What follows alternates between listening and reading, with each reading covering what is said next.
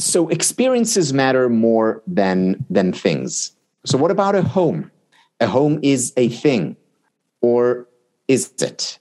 Because maybe the way to transform a house into a home, maybe that's through experiences. Maybe that's through imbuing the space with memories. Like it or not, you, me, and everyone else, we all have a relationship with money. And for the most part, it's a complicated one. My name's Sean Maslick. Welcome to the Most Hated F Word podcast. As a certified financial planner, I want to take you on a journey as we throw out the technical finance books and shift our focus towards our minds, our money, and what matters most. If you're looking to improve your relationship with money and build true wealth, you're in the right spot. Finances does not need to be the most hated F word. Welcome back to the Most Hated F Word podcast. Today, we have a fascinating guest. Yes, a fascinating one. I mean, all the guests are fascinating. But today, we're talking to none other than Tal Ben-Shahar. For those of you who don't know who Tal is, he's an author and lecturer and a thought leader in the study, the science of happiness. During this conversation, we really discussed how we can apply the study of happiness and money into our lives. We dissect if there is any link between money and happiness. Tal, he actually taught two, not just one, two of the largest classes in Harvard University's history as a lecturer. Those classes were positive psychology and the psychology of leadership. Tal has also written 8 books. Yes, that's 8 books on the study of happiness. They're wonderful books, and I put a link in the show notes. Tal also is a co-founder and chief learning officer of the Happiness Studies and Potential Life. And you'll hear this in the conversation today, but Tal is an avid squash player. He won the U.S. Intercollegiate Championship and the Israeli National Championship. So Tal, he knows how to play some squash. From an academic standpoint, Tal has a PhD in organizational behavior and a BA in philosophy and psychology. During this conversation, we talk about many things that create or how we can cultivate more happiness in our lives. And we talk about how Tal's model, SPIRE, which we get into, did not include financial well-being. This model is a guide to facilitate or cultivate more happiness in our lives, and he intentionally left out financial well-being, and we get down to the bottom of why. We talk about how curiosity can help us understand more of ourselves and even live longer. We talk about how we can spend money on things that are actually going to make us happier. And this is science-based. What I enjoyed about this conversation is Tal has taken all the research. I mean, he's been looking at this research for over 25 years, and he distills it down to easy to understand things for you and I so that we can implement them into our lives so that we can aspire to be a little happier. I hope you enjoy this conversation with Tal Ben-Shahar. I highly recommend you check him out online, look at his courses. Tal is a wonderful man. Enjoy. Tal, welcome to the show. Thank you, Sean. Good to be here. Very happy to have a conversation with you. You're someone who I've looked up to. Your work I follow diligently. It's a pleasure to have a one-on-one conversation with you. Now, I was trying to think of somewhere to start, and I went back and forth, and I decided I have to start with squash for a specific reason. And that specific reason is because it popped up on your LinkedIn not too long ago. I think it's safe to say squash played a large role and still continues to play a large role in your life. But from what I read, it appears you gave up squash for 25 years. But a couple, 3 weeks ago, you decided to grab those shoes, lace them up, grab your racket, and hit the court again, this time with your son, if the internet is correct. What was or is the significance of getting back on the court, this time with your son? And what has squash, if anything at all, taught you about happiness? Wow. So that was unexpected, Sean, but thank you for the question. So yeah, squash was the most important part of my life growing up. In fact, I remember distinctly when I was 16 years old and, I was playing squash every day before school, after school, instead of school, but don't tell my parents. And I remember distinctly at the age of 16 thinking, what am I going to do with my life? when I no longer have squash, because that is what I cared about. And I did turn professional later on in life. And again, this was my life. And then I got injured. And as you can imagine, it was devastating for me when the doctor told me, the orthopedic surgeon told me, your professional career is over. And it was, months that I was really in dire straits as a result of it. And still for probably 20 years or 15 years, the most common dream that I had was me playing squash. And years after I left, it was still very much part of my life. But it taught me so many things about life and happiness. It taught me, the value of hard work. It taught me the value of losing and winning. And it taught me how to entertain hardships and challenges, emotional ones, physical ones. And in so many ways, until today, it's a blueprint for a lot of what I do and how I do what I do. Now, I would always say that, I would go back to playing if one of my children picked up squash. And, my eldest son, he's all into basketball. My middle daughter is a dancer. And my youngest son just picked up squash. So I went on court after 25 years. And, I'm not the man I used to be, but it's been a lot of fun. Wow, that is wonderful. I want to get into defining happiness, but before we started recording, we had a brief conversation about Bruce Springsteen, and you said something that made me think of him again. And you had this dream of what is life going to be like if I never can play squash again. And I'm from Canada. We have similar things around hockey. People attach so much meaning, their identity to it. And when that gets stripped away, there's this line from, I think it's The River, Springsteen has, and it goes something like, is a dream a lie if it don't come true or something worse?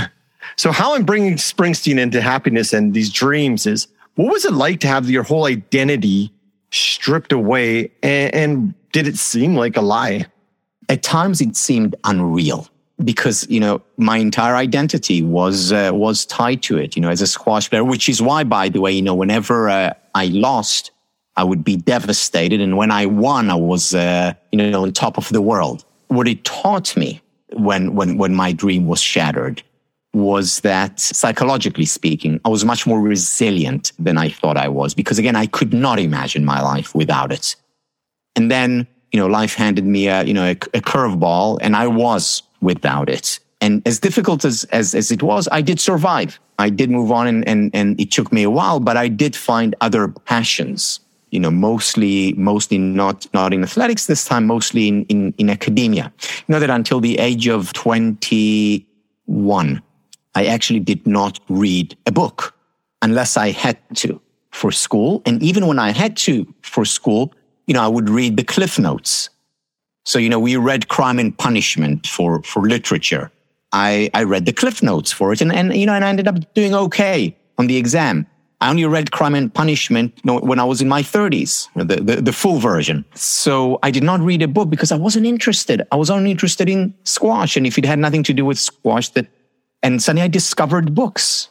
And, I discovered the intellect and ideas and philosophers and psychologists. And that became fascinating to me. People say, is there only one person who's the right person for you? And they would ask, is there only one career path that's the right career path for you? And my answer, is as romantic as it would be to answer yes to either questions, my answer is no. There are many people who we can connect to in a deep, well, I don't know if many, but there are certainly more than one person who we can connect to in a deep and meaningful way. And there are more than one career paths that we can take and feel fulfilled pursuing. Yeah, I really appreciate that answer. And I wanted to go towards defining happiness, but you're bringing me to something else I hear you talk about, which I think is important. I feel like at times we subscribe to this notion, I need to find the most purposeful, meaningful job. Like I have to be this super citizen to the world. And I'm like almost psychologically distressed because I'm trying to find it. I can't find it. I see people on social media who appear to have it. And it almost seems to me that it's an endless pursuit. where you talk a lot about meaning and bringing meaning to what you're doing. And I hear that's what you're saying in that answer. Can you kind of speak more to this idea of meaning and calling?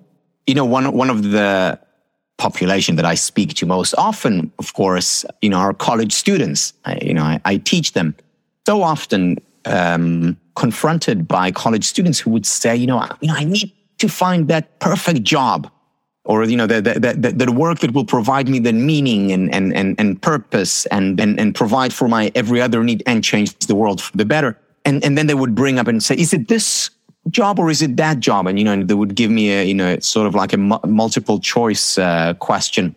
And my answer to that is that it doesn't matter that much.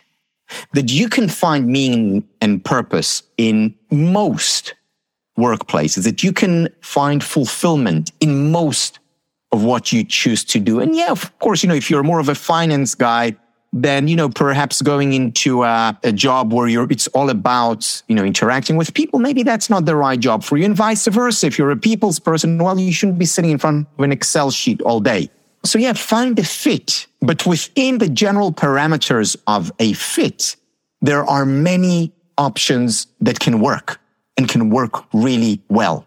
The point here, and there's a lot of research on this in psychology, is identifying that fit, and then within that workplace, finding things that are meaningful.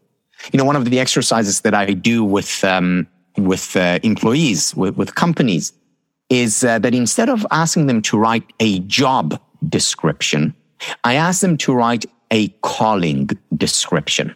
So a job description is, what do I do when I get in? When I get in, I open my computer, I then interact, I have a meeting, I meet a client. That's a job description. A calling description focuses on what is meaningful in the work that I do. Well, it's meaningful for me to learn about the market, or it's meaningful for me to help my coworker, or to make a difference in the life of my client, or whatever it is. Writing about your work from the perspective of what provides you with a sense of meaning and purpose. And doing that can make all the difference in how you experience what you're doing. In other words, it's not just the objective circumstances of your work that matter. It's also your subjective interpretation of what you're doing that matters. That subjective interpretation just really spoke to me. A lot of my reading and thoughts are in around money and a relationship with it. And you just think of work in and itself. Most of us, we work to get paid to some degree. And I can't tell you how many times I hear people say, I need a new job. I need this, or this. And I like what you're saying is that subjective interpretation of what we're doing, because I feel like a lot of us are looking for this aspirational job that may not exist, where this idea of bringing calling or understanding your calling and then finding that within your work is, I feel like it normalizes the idea that everybody, I don't know, maybe you can answer me that, but we can find our calling in more places than we think. Absolutely. And let me share a story, Sean, an experience that really had an impact on me. It happened around 10 years ago when my wife and I were looking for a new home. We walked into this, we were looking in a few places, and then we walked into this house, and we both immediately loved it. And then, it seemed like our dream home. We asked the realtor how much they wanted for it, and immediately from a dream home, it became a nightmare for me. But my wife said, we've got to make this work. And so we did. So the following day, I went to our mortgage officer to take out a mortgage. And the minute I went there, and my wife and I went together, the minute we went there, we noticed that something was very peculiar about this mortgage officer. We sat there for 45 minutes with this mortgage officer, and she was going on Excel sheet after Excel sheet after Excel sheet. And she said, this is 3.1, this is 2.9, this is 15 years, this is 30 years mortgage. And, Excel sheet after Excel sheet. And we sat there for 45 minutes, and she's happy throughout that whole process. So I think to myself, okay, it's one of those days, we all have them, where things are just going great. The next time, a few days later, I go by myself. And again, I sit there for 35 minutes, and again, more numbers, and she's happy. Third time, my wife and I go together to sign the dotted lines, and we sign over 60 times. Sign here. Okay, now, and then this was all by hand, it wasn't electronic. Sign here, sign here, sign here. And, about 40 minutes, she's, top of the world. Now, at the end of this experience, I can't help myself because this is what I do for a living. I say to her, may I ask you a question? She said, sure, happily. And then, and I ask her, you really like your work, don't you? And she says to me, I love my work. And I say, wow, why? And she says, because every day I get to help people fulfill their dreams. And then she looks at me and she says, and today I'm going to do the same for you. And she did. We live in our dream home. And I think about her often. She helped us fulfill our dreams. Now there are thousands and hundreds of thousands of mortgage officers around the world. Most of them see their work as a job, something that needs to be done. And I'm sure she also has her job days when she just wants to get home and she's tired and she's had enough.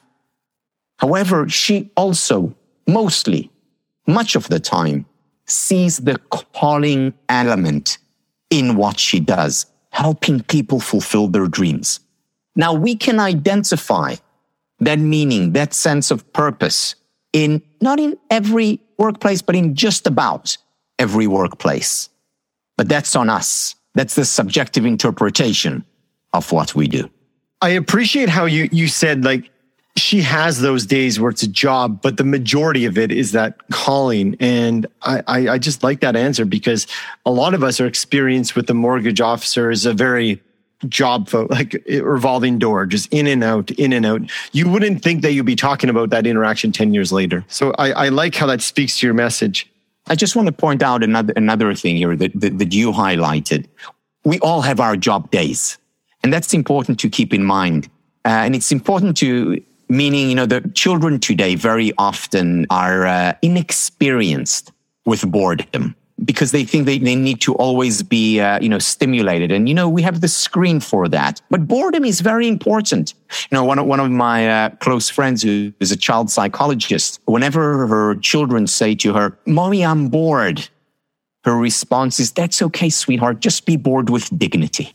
And it's important to learn to be bored. It's important for us as adults to learn to embrace those job days, those boring days, those challenges and hardships. Because if we don't learn to embrace and accept and deal with those days, well, that's going to mar all of our experiences, not just those days. Yeah, again, we talk this idea of normalizing it. That's just normalizing that it's okay to feel those, because sometimes the narrative out there is like, embrace the day. It's a beautiful gift. Never feel sad. And then you feel shame when inevitably your kid spills the milk and this and that and that. And you feel that. But I like how you're saying most days it's to feel on the happier side. You purchasing the house made me think of, I don't know if Elizabeth Dunn did the research, but in her book, Happy Money, she talks about how initially when we buy a home, we get spikes of happiness and feel good. And I think the study was actually 10 years. That dissipates. What end of the research would you fall in? So here's the thing. Also, in the same book, they talk about research distinguishing between things and experiences. That, when people are, let's say are given, have discretionary income and they can, they spend, they have $3,000. What do you do with the $3,000? Do you buy an extra couch for your living room, that is more beautiful than the one that you have? Or do you go on a vacation with your family? And one would think, well, a couch lasts a lot longer than a 1 week vacation. But when it comes to happiness, the vacation will have more impact on your happiness. For most people, again, we're talking averages here. So experiences matter more than things. So what about a home? A home is a thing, or is it? Because maybe the way to transform a house into a home, maybe that's through experiences. Maybe that's through imbuing the space with memories. Because after all, why does a vacation, a holiday contribute to our happiness levels for a long time? Because there are memories. because it creates more intimate relationships, because it's with us 10 years later as well. And it's the same with a house turned into a home. There are so many memories there of us, growing up together, learning together, struggling together, laughing together. And that's how a house becomes a home, through experiences. It makes me think of my parents' home. Lots of good family experiences there. It's not just a house. We haven't touched on what is happiness. And from what I understand, in your work, your readings, to you, it's the ultimate currency. And with us having so many different new currencies coming out, cryptocurrencies, blockchain, I think it's nice to hear what is the ultimate currency as we're throwing all these different currencies that we can pick from. Yeah, you just gave me an idea. Maybe create a new crypto currency around happiness. Don't tell anyone this. Yeah, I see happiness as the ultimate currency. Why? Because it's the currency by which we ought to take measure of our lives. So let's say I offer you two options. One option is your basic needs met. You'll have enough food on your table, nothing much beyond that. You'll experience a happy life. That's one option. Option number two, you'll be a multi-billionaire. You'll have as much money, as many homes, as many cars, as much as you want of anything, but you're also guaranteed misery. And now you can't say, I'll have so much money, I'll be able to buy the best psychologist and, who'll make me. No, you're guaranteed misery. What are you going to take? Well, if you really think about it, most people will say, give me the poor but happy life rather than the very rich and miserable life. Why? Because the value of money, the ultimate value of money, lies in how much happiness it can provide us. Beyond that, it's meaningless. And again, I'm not talking about basic needs. Of course, basic needs come first. It's very difficult to talk about happiness when you don't have enough food on your table, or to talk about well-being when you don't have a shelter above your head. But once basic needs are met for safety, shelter, food, some education, then beyond that, money doesn't matter that much to happiness unless you know what to do with it so that it can contribute to your happiness. For example, experiences matter more than things. Giving contributes a great deal to happiness. Helping others is also a way of helping ourselves, and so on. Sometimes we have this resistance, and it's interesting when we hear that, we're like, whoa, but it would just make it so much easier. And there's one researcher that I have spoken to in the past who's a financial planner for high net worth people.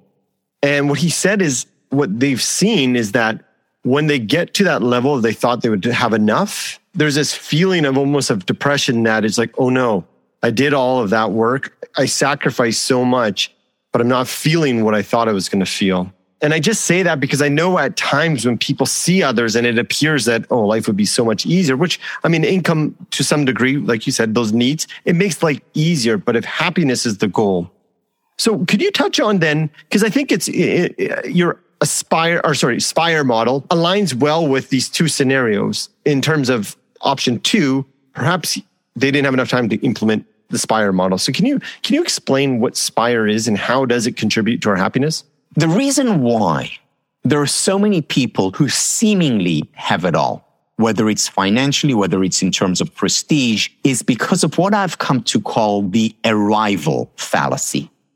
The arrival fallacy is the false belief that when we get there, when we attain our goal or what we think is our ultimate goal, then we'll be happy. And let me actually depict this through an example.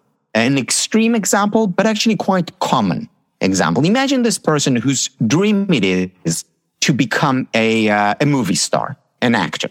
He graduates from high school, college, whatever, and he goes off to Hollywood.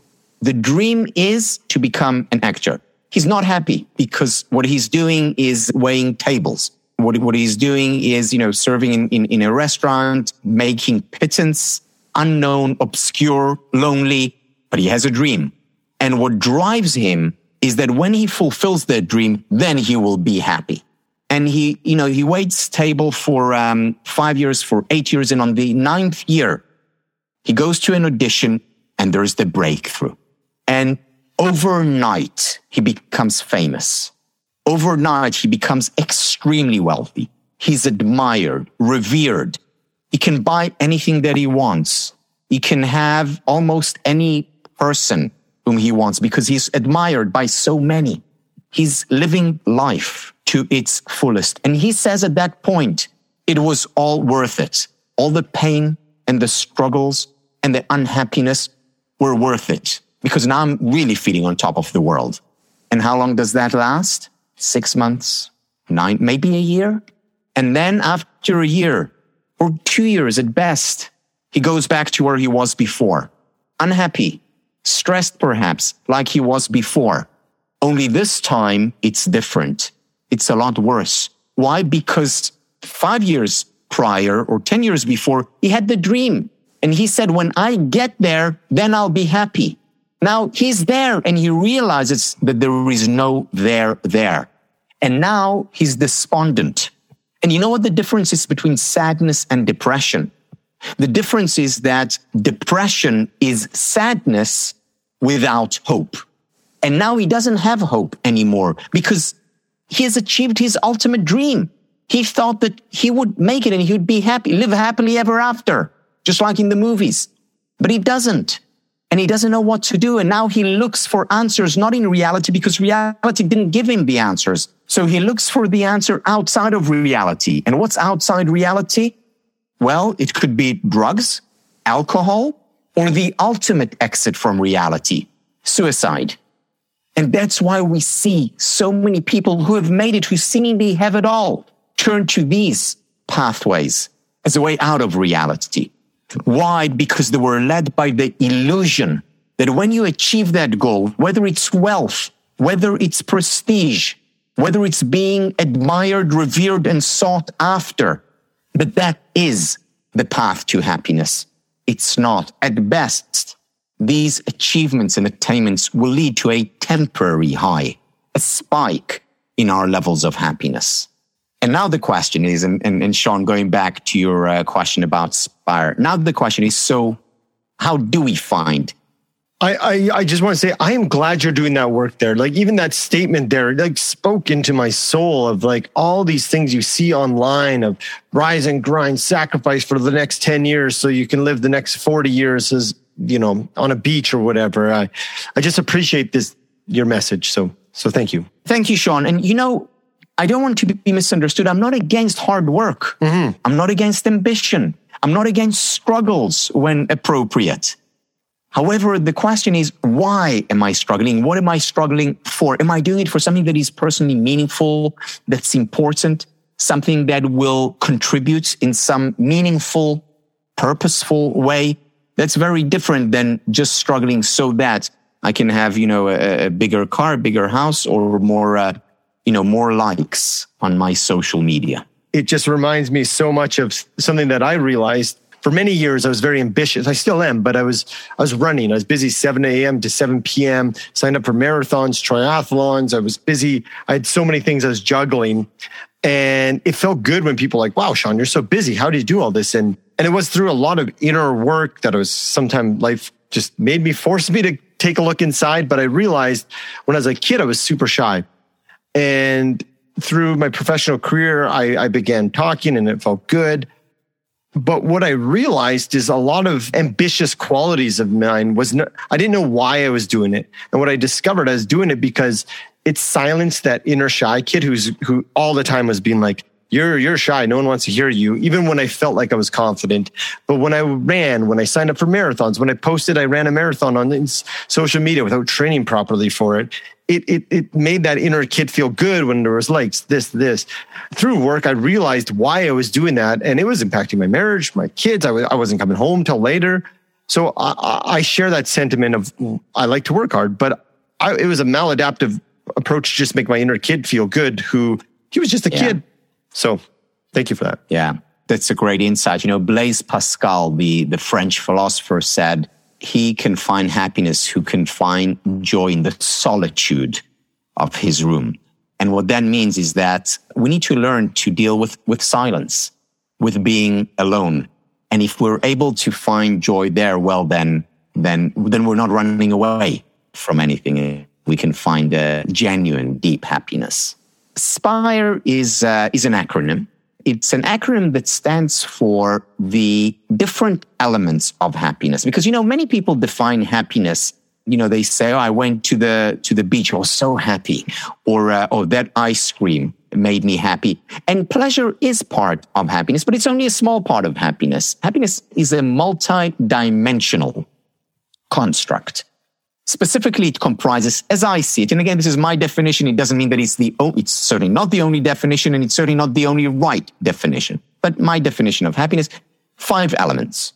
The first element is spiritual well-being. That's the S of SPIRE. Spiritual well-being, we can, of course, find through religion, but it can come from other sources. It can come from a sense of meaning and purpose at work, in our homes, or wherever. Spiritual well-being also comes from being present, being mindful, whether it's while meditating or whether it's while being present in a conversation or while doing Excel sheets.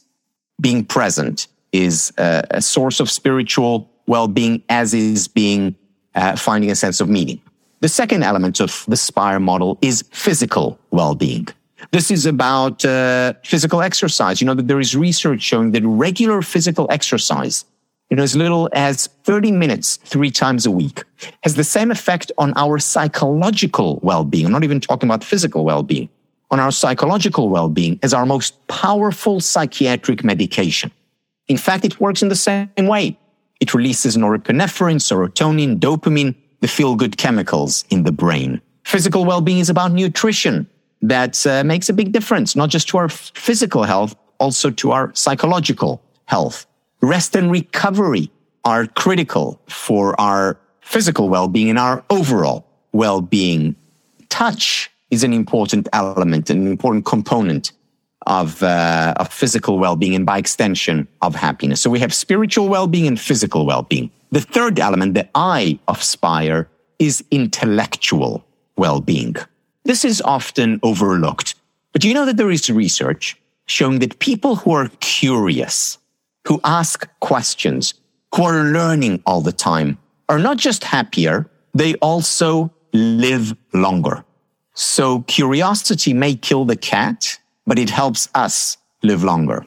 Learning something about through art or through literature or nature, deeply engaging with content. Again, whether it's text, whether it's nature, whether it's a work of art, that helps us to cultivate our intellectual well-being, an important component of happiness. Fourth element is the R of SPIRE, relational well-being. Number 1 predictor of happiness, quality time we spend with people we care about and who care about us. Now, those people may be our partner, it may be friends, it may be colleagues at work, it may be family. It actually doesn't matter as long as we have close, intimate relationships. People who support us, whom we support. Finally, emotional well-being. That's the E of SPIRE. Emotional well-being is about learning to deal with painful emotions, which are part and parcel of every life.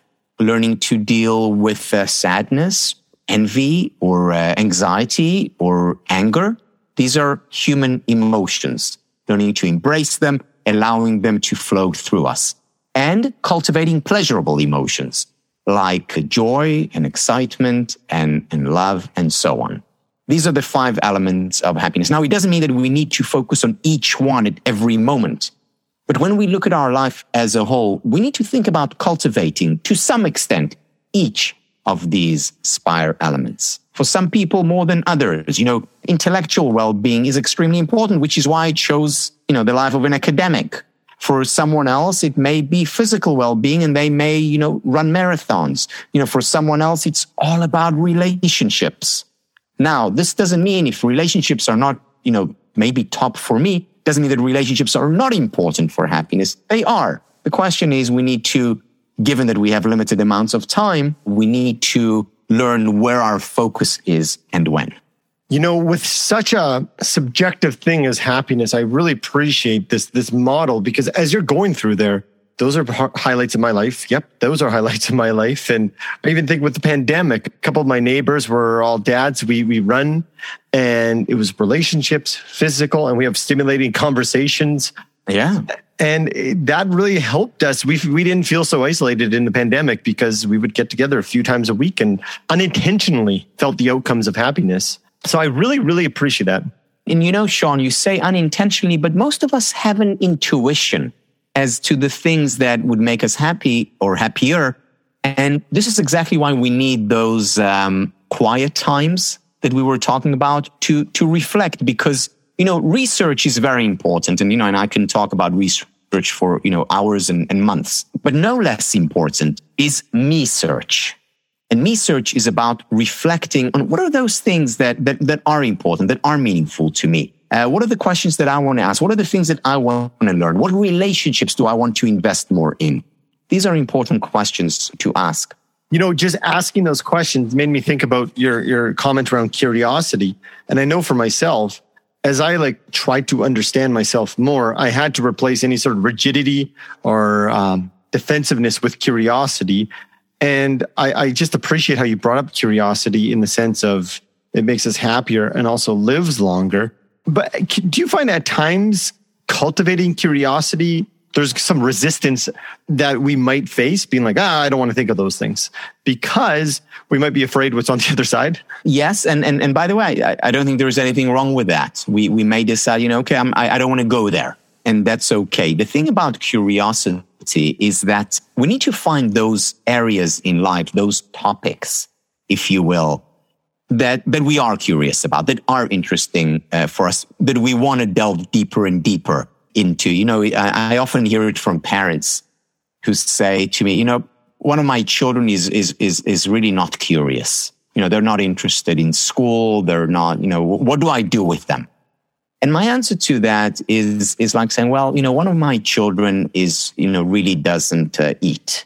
No, they may not eat cucumbers and broccoli, but they may eat oranges and chocolate. It's in our nature to crave food. It's in our nature to crave knowledge. The question is, what food? The question is, what knowledge? And our role as parents, and by the way, also as parents to ourselves, is to identify what are those areas that our child is curious about, is potentially passionate about. And the same for us, of course. What is it that we would like to learn? What piques our interest? You know, what article in the paper are we all, or section in the paper are we always drawn to? What conversations do we always enjoy having or did enjoy having? Because maybe there lies our treasure that will lead us to the ultimate currency. So I have to say, I had to fully embody my own curiosity when I read that you thought about putting financial well-being into the SPIRE model. And I felt my rigidity come up like, wow, really? And then I'm like, okay, you need to listen. But it was, I guess, through that stillness and that curiosity to learn that I started to reflect on the financial system as we know it now, where financial literacy is like a buzzword. Essentially, financial literacy is shoving information down people's mouths, hoping that they're going to change. We look at the statistics, at least in Canada, we're becoming more and more in debt and money's stressing us out. So perhaps that's not working. Can you speak to maybe why did you intentionally leave money out? And I feel like I totally see what you're saying. And now I see things differently on how I see people can change their behaviors, whether it's money or whatever. I wrote my book called Happiness Studies on the SPIRE model. And the book was published by Palgrave, which is an academic publisher. And every academic book goes through the refereeing process, where people whom I don't know who they are read the book and comment on it and then recommend whether or not to publish it to the publisher. One of the reviewers brought this point up, and he said, you need to add to SPIRE a sixth element, which is financial well-being, because it's so important and so central to so many people and to their well-being. And he even suggested He said it can still be an acronym. It can simply be Aspire. Instead of Spire, Aspire. And the A stands for affluence well-being. So I thought this was very, very, very smart and really took it to heart and spent a lot of time thinking about, should I add, affluence or financial well-being? I decided not to. The reason is not because I don't think financial literacy is unimportant, not because I don't think money impacts our levels of well-being, but it's not as central as the other elements. And let me explain. When we talk about spiritual well-being, there are many philosophers and psychologists who talk about human beings as being a meaning-making creatures.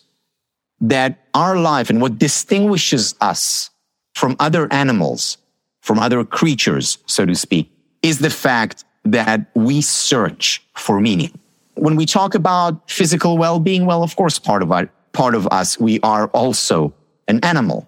Intellectual well-being, we are a rational animal. This is what Aristotle defined a human being as. So it's very much part of who we are, what goes on in our minds. Relational well-being, no person is an island, as John Donne said. We all need those interactions. We would quite literally, and we can, and unfortunately people do die of loneliness.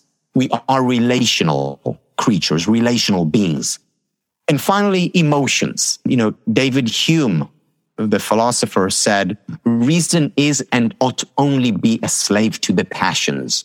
We're emotional beings. So emotions, of course, matter to who we are as human beings. So whether we're talking about meaning, whether we're talking about physical body, whether we're talking about our rational faculties, whether we're talking about our relationships or about our emotions, these are all central elements of a person. Not even economists talk about us being financial creatures. Yes, finance is important. It is a key element of happiness, but it's not as central, as fundamental as everything else. Moreover, it's through the SPIRE elements that we can become more financially adept. So we know, for instance, that people who find a sense of meaning in their work are more successful over time. We certainly know that energy is critical. Physical well-being is critical for success at work, for making money. We know that certainly in the 21st century, we must cultivate our curiosity. We need to learn things constantly if we are to remain competitive in a very competitive, uncertain, and changing market. Relationships are critical for organizational success, for individual success. And learning to manage our emotions, key for management, key for flourishing, key for financial EQ, turns out to be more important than IQ. Emotional intelligence more important than, verbal or even mathematical intelligence to be successful. So financial well-being is a derivative, not a primary. It's a derivative of the 5 elements of well-being. It doesn't mean it's not important. It just means that it's not primary. It's secondary. Thank you for that explanation, because like I said, I had some rigidity around there. And then when you explained about that primary and secondary, it started making sense to me. And then I later had heard something you said, you quoted Socrates about knowing the good is doing the good. And you said that was a fault of you can't just know information and do it. Then it started coming to me. I'm like, wait a second. If we have this SPIRE model in place, the vast majority of people who we maybe say that they need some improvement in their financial health, they know what to do. But perhaps it's some psychological barriers or something underneath that is preventing them from implementing that, because I can Google and have great blogs on how to do it. So this has completely changed my mindset around financial conversations with people. And in fact, I'm in a master's in positive psychology right now, and we're approaching our research project. And I'm toying around I'm using curiosity to toy around the idea of, can we implement something like that and then test, do people have better outcomes down the road with their financial health? So I really appreciate that framing around the SPIRE model and why you intentionally left out. And Sean, let me add just a couple of things. Many of my students, when they teach happiness, they include financial well-being. It's more than okay. Remember, what I remind my students always is that you teach you. Of course, I learned a great deal from my teachers, and I hope they learn from the material that I introduced them to. At the same time, you have to teach you. Mm-hmm. So if for you, financial well-being is part of the well-being model, by all means, teach it, because that's when you'll be the best teacher, not when you teach someone else. That's the first thing. The second thing, you were talking about those barriers that very often exist. And as you point out, very often it's not technical. It's not like we don't know what we need to do and how to spend our money, but there is some psychological barrier that gets in our way, that diverts us from the healthier path. And it's through research, combined with research, of course, that we can identify what those barriers are. And I appreciate that about adding in the financial well-being component. The part that got me thinking is just how simple at times some of these financial decisions can be on the surface, but it's very complex underneath. But then with research around happier people are more successful versus successful people become happy, made me just started thinking all about this, and not saying that they know financial information, but there's some research around just-in-time financial information, which is like, okay, when I'm going to get the mortgage, I need to know, I need to go grab it. But I feel like if we're psychologically sound and we're, implementing things like Spire, then we are able to then go absorb that information and contain it and implement it. Yeah, I think, and that's a very important quality to have in today's world, because there's just way too much information out there. Even if you're an expert in, as a financial advisor, as an analyst, there are new ideas and new findings coming out literally every day. There's just too much information. I like what you mentioned is, just in time. When I need something, I have the confidence and the ability to search for it and to identify what it is that I need. When people talk about happiness, they very often think, okay, so happiness is for those people who are doing well. Or, happiness is for those people who don't have concerns or worries in their life. And that's not the case. Happiness contributes to a person who's doing well, and they can become happier. But the study of happiness can also help us when we're struggling. In fact, the way I see it is that the science of happiness strengthens our psychological immune system.